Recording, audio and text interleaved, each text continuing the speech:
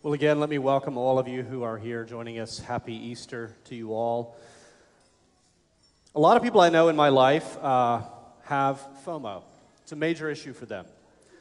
Fear of missing out. They constantly have anxiety that amazing, cool, fun, momentous things are happening and they're not a part of it. So they're wired to sort of be where the action is. They always want to know the news when it first comes out. They always want to be the first to arrive. And I've just never identified with that. My struggle is not FOMO. I'm more of a ROMO kind of person.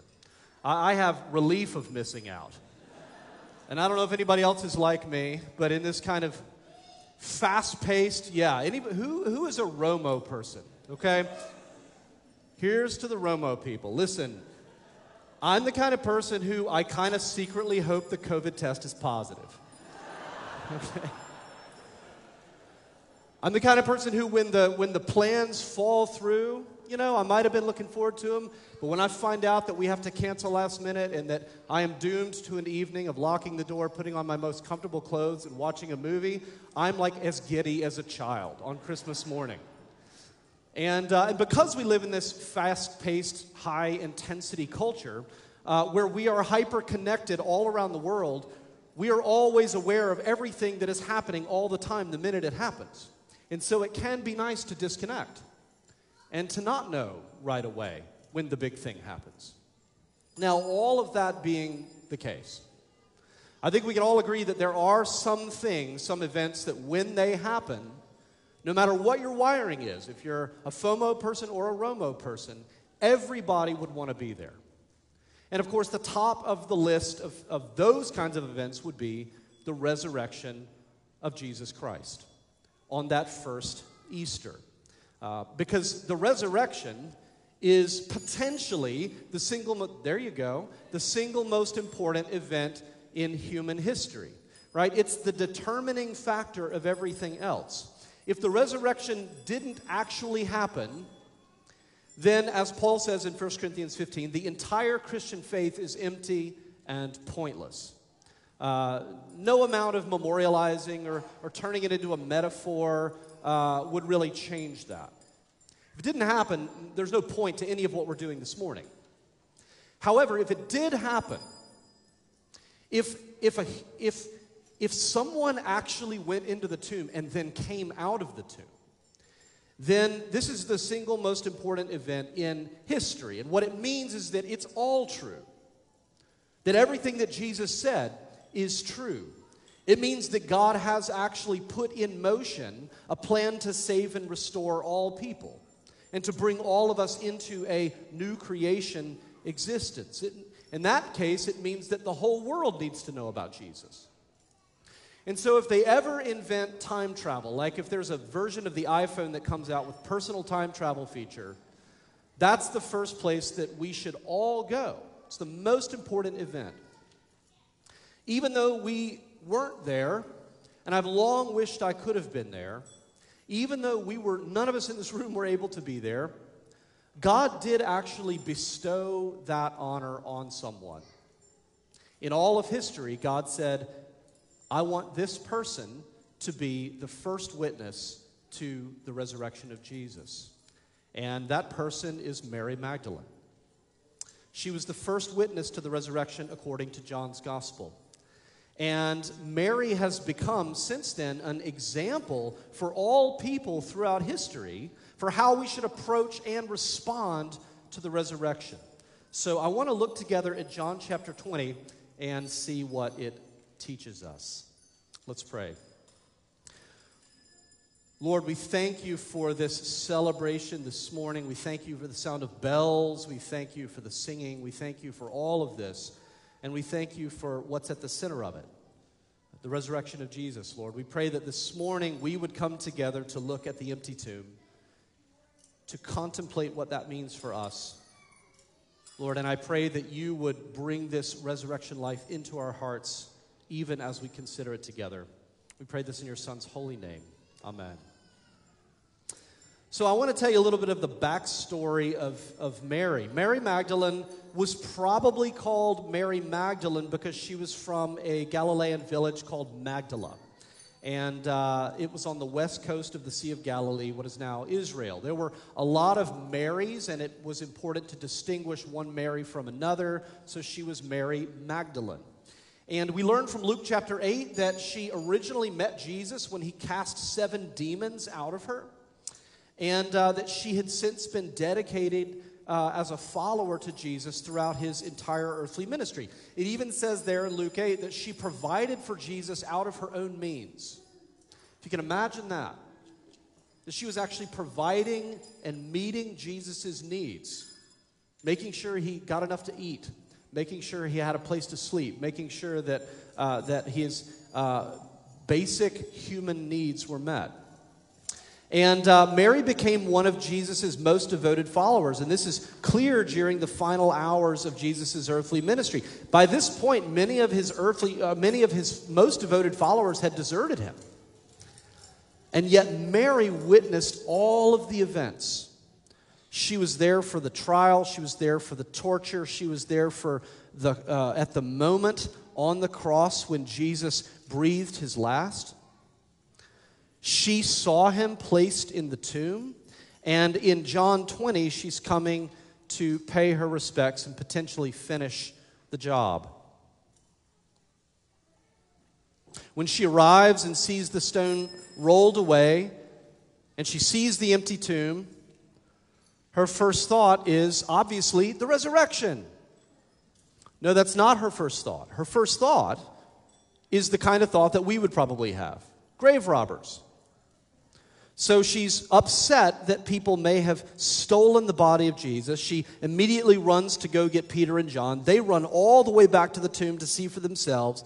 But even though the tomb is empty, Peter doesn't know what to make of it. And John tells us in verse 9, "For as yet they did not understand the scripture, that he must rise from the dead." They're not expecting this. But then even after they leave, Mary stays. It is so like Mary. She stays and she weeps by the tomb. And then she turns to look in the tomb again, and she sees 2 angels. But she doesn't even realize what she's looking at. She has only one thought in her mind, and that is finding Jesus. And so they ask, "Why are you crying?" And she says, in essence, "I'm not leaving until I get to the bottom of this." That's exactly the kind of thing we would expect her to say. Even when she turns around, though, and sees Jesus, she doesn't yet recognize him. She thinks he's the gardener, because they were, in fact, in a garden. And look what she says. She says, "Are you the one who took him? Just tell me where he is. I'm going to go get him." Still devoted. And then Jesus speaks her name, and she recognizes him. And she cries out, "Teacher." And then Jesus sends her to tell the disciples the good news. And so she goes to tell them, and she announces the good news: "I have seen the Lord." So there are a couple of things that, as we consider this story together, we can learn about how to approach and respond to the resurrection of Jesus on Easter. We see something about how people come to faith, and we see what to do with our faith once we have it. How people come to faith. Faith is the product of a couple of things that happen at the same time, a convergence of 2 things. It's the product of honest inquiry meeting divine grace. It is honest inquiry meeting divine grace. Honest inquiry. On the one hand, Mary is, I think, a phenomenal example of honest inquiry. And what do I mean by that? I mean that Mary genuinely, honestly wants to know the truth of the empty tomb. She's not coming with any preconceived notions. She's not coming with any kind of confirmation bias.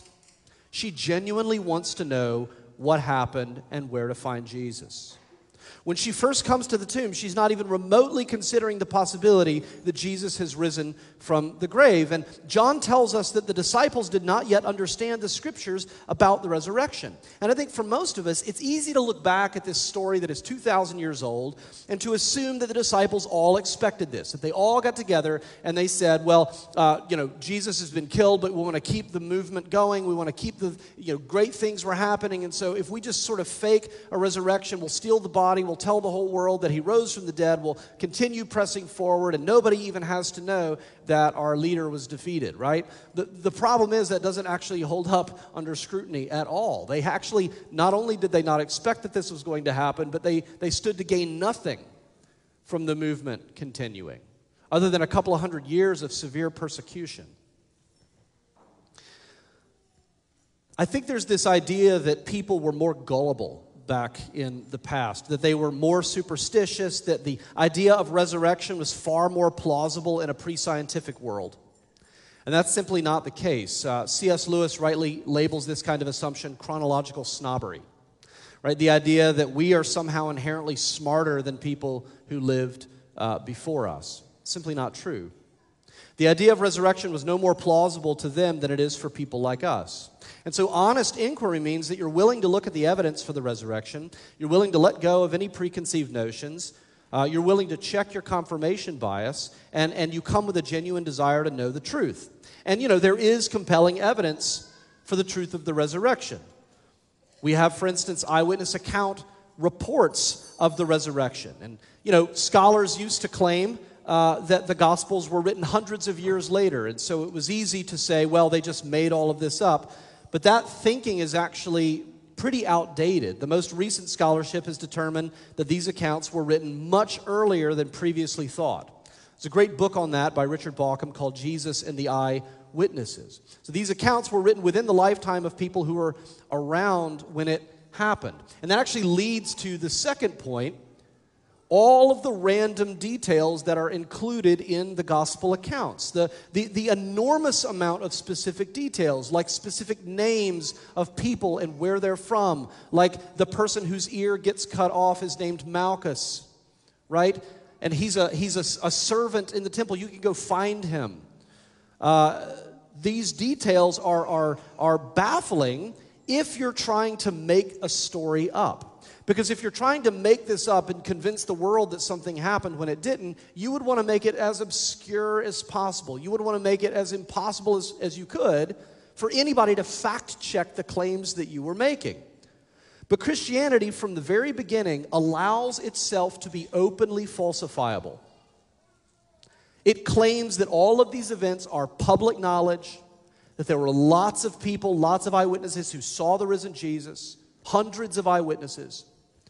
Paul says to Agrippa at one point in Acts, you know that these things did not happen in a closet. Everybody knew. It was news all around town. And so it allows itself, so other religions say, well, we have all of this, but it's all been revealed to this one specific person. God came, and when nobody else was around, an angel appeared and revealed all of this to this one person, and now this one person is the bearer of all of this news, and you're just going to have to take their word for it. But Christianity's not like that. Christianity has lots and lots and lots of people, multiple accounts of the same events, written from different people, different perspectives, but all agreeing on the same thing. Jesus rose. And then the third thing that we would look at is the fact that, as this sermon is focusing on, the primary witnesses were women. In this culture, if you wanted to make up a credible story to convince the world of something like the resurrection, you wouldn't use women as your primary witnesses. And it's a shame to say that looking back from our perspective, but that's the case. Women's testimony wasn't even legally admissible. And yet the gospel writers clearly tell us that the first witnesses to Jesus' resurrection were Mary Magdalene, Mary the mother of Jesus, Joanna, and other women. So if you wanted to make up a credible story to convince the world of something, you would never use women as your star witnesses. And so we have to ask, why would the gospel writers include this detail? I mean, you can even imagine them as they're writing it kind of wincing and saying, nobody's going to believe this. The only explanation that makes sense of all of this is that it actually happened. So if you're here and you're not sure what you believe about the resurrection, let me just ask you this. Are you an honest seeker? Are you at least willing to look at the evidence? N.T. Wright's Resurrection of the Son of God is an absolute must-read because it goes into incredible detail on things that I'm just touching on here this morning about the truth of the resurrection. About 10 years ago, NPR did an April Fool's Day prank. And I don't know if y'all celebrate April Fools. I'm not a huge fan of April Fools, but my kids love April Fools. And so this past year, for instance, we found fake cockroaches in just about everything in our house. So if you're ever at our house and you see a cockroach, I can almost guarantee it's fake. So don't freak out, and please do come back. But about 10 years ago, NPR, they did a prank on their readers, and they posted a fake headline that said, why doesn't America read anymore? It's a fake headline on social media. If you clicked on the link to actually read the article, it would say, April Fools, and it kind of made this joke about congratulations, you were actually willing to read the article, right? But guess what happened? You know what happened. This is on social media. So the comment section immediately blows up. People read the headline and they just start getting defensive and angry and thrashing the article. See, this is the problem. I read all the time. I read books and magazines. If you put out stuff worth reading, then I would read it, blah, blah, blah, blah, blah. And people just go nuts, right? And it was this delicious irony. America doesn't read anymore. You didn't even read the article, right? So I love that. I thought that was really brilliant. But when it comes to the resurrection, don't just read the headline. Don't just hear the idea, the claim of the resurrection, and immediately react and say, oh, there's no way that could have happened. The invitation is to be an honest seeker. Click the headline, read the evidence, read the accounts. Be open to changing your mind. Now, having said all of that, honest inquiry is necessary, but it's not sufficient. It's necessary, but it's not sufficient for genuine faith. And this is where honest inquiry has to encounter divine grace. Notice that when Mary first sees Jesus, and God bless John for including this detail, it completely changes the story. When she first sees Jesus, she doesn't recognize him. She thinks he's the gardener. It's not until he speaks her name that she recognizes Jesus. He's clearly different in some way. It's the same Jesus, but this is his glorified, resurrected body. And there are occasions when people at first do not recognize him following his resurrection. So she doesn't recognize him. And yet there's more going on here.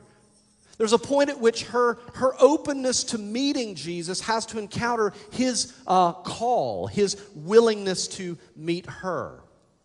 It brings us back to John chapter 10, when Jesus teaches us that he is the great shepherd and that he calls his sheep by name, and they follow him and listen to his voice. Now he has risen, and he's the great shepherd, and he has to call his sheep by name. So he calls out to Mary. The point is this: no one can be intellectually persuaded into faith, no matter how much evidence there is, no matter how many wonderful books full of great arguments there are. Nobody can be intellectually persuaded into faith. Jesus has to call your name. In other words, God has to open your heart to the truth of the gospel. The good news is, if you are genuinely seeking to know Jesus, Scripture says that you will find him, or rather, he will find you. So if you're even curious about it, if you're even thinking, man, I should pick that book up. That's interesting. That's probably a sign, with all due respect, that Jesus is already calling your name. So the first thing that we see is this. This is something about how people come to faith. It's the coming together of an honest inquiry and divine grace. But we also see something else. What do we do with our faith? Those of us who come to faith. You know, I've read this story hundreds of times, as you probably have as well. And yet there's, the great thing about the Bible is You can read it again and again and again and again, and there are always details that you see that you never saw before. That's a living text. And so I noticed something the past couple of weeks as I was looking at this. In the Greek version of John's Gospel, Mary is always referred by John, she's always referred to in the Greek version of her name, Maria. Right? So whenever he's talking about Mary, he refers to her as Maria. That's the norm in John's Gospel. But curiously, in this place alone, when Jesus speaks her name in the garden, he uses a Hebrew name. Not Maria, but Miriam. He calls her Miriam. Now, John's Gospel is full of double meanings and symbolism. Bible commentators point out that this is very intentional on Jesus' part. Who do we know in the Bible who's named Miriam? Right, this is an allusion to Miriam, the sister of Moses in the Old Testament. Now, who's Miriam? She's not just the sister of Moses. In Exodus chapter 15, God miraculously delivers his people from bondage in Egypt. They pass through the Red Sea. They are saved from certain death. They walk on dry ground and they come out the other side. And then it says in Exodus 15, Miriam the prophetess took a tambourine in her hand and began to sing about God's glorious victory and deliverance through the Red Sea. And we need to see what Jesus is saying here. He is commissioning her. He's commissioning her. You are no longer merely Mary Magdalene. You are no longer merely the woman people used to know as demon-possessed. Now, from this day forward, you are Miriam the prophet. And I am sending you out to announce to the world the good news of God's glorious victory. Not merely through the Red Sea, but his deliverance for all people everywhere. I don't think it's a coincidence that Mary mistakes Jesus for a gardener. It's no coincidence that all of this takes place in a garden. It's no coincidence that Mary sees angels in the garden. For a first century Jewish person who was saturated with Old Testament imagery, and for a gospel writer like John who loves symbolism, all of this would point back to a very familiar story. Adam and Eve, the first gardeners, who failed and rebelled against God. And they were cast out of the garden, and what happened? God placed an angel with a flaming sword to keep them out. But here, the resurrected Jesus comes as the new gardener, the new Adam to succeed where the first Adam failed. The angels are there in the garden as they were, but no longer to keep people out. They invite Mary in. And all of this means that Jesus has achieved a victory that is exponentially greater than the Exodus in the Red Sea.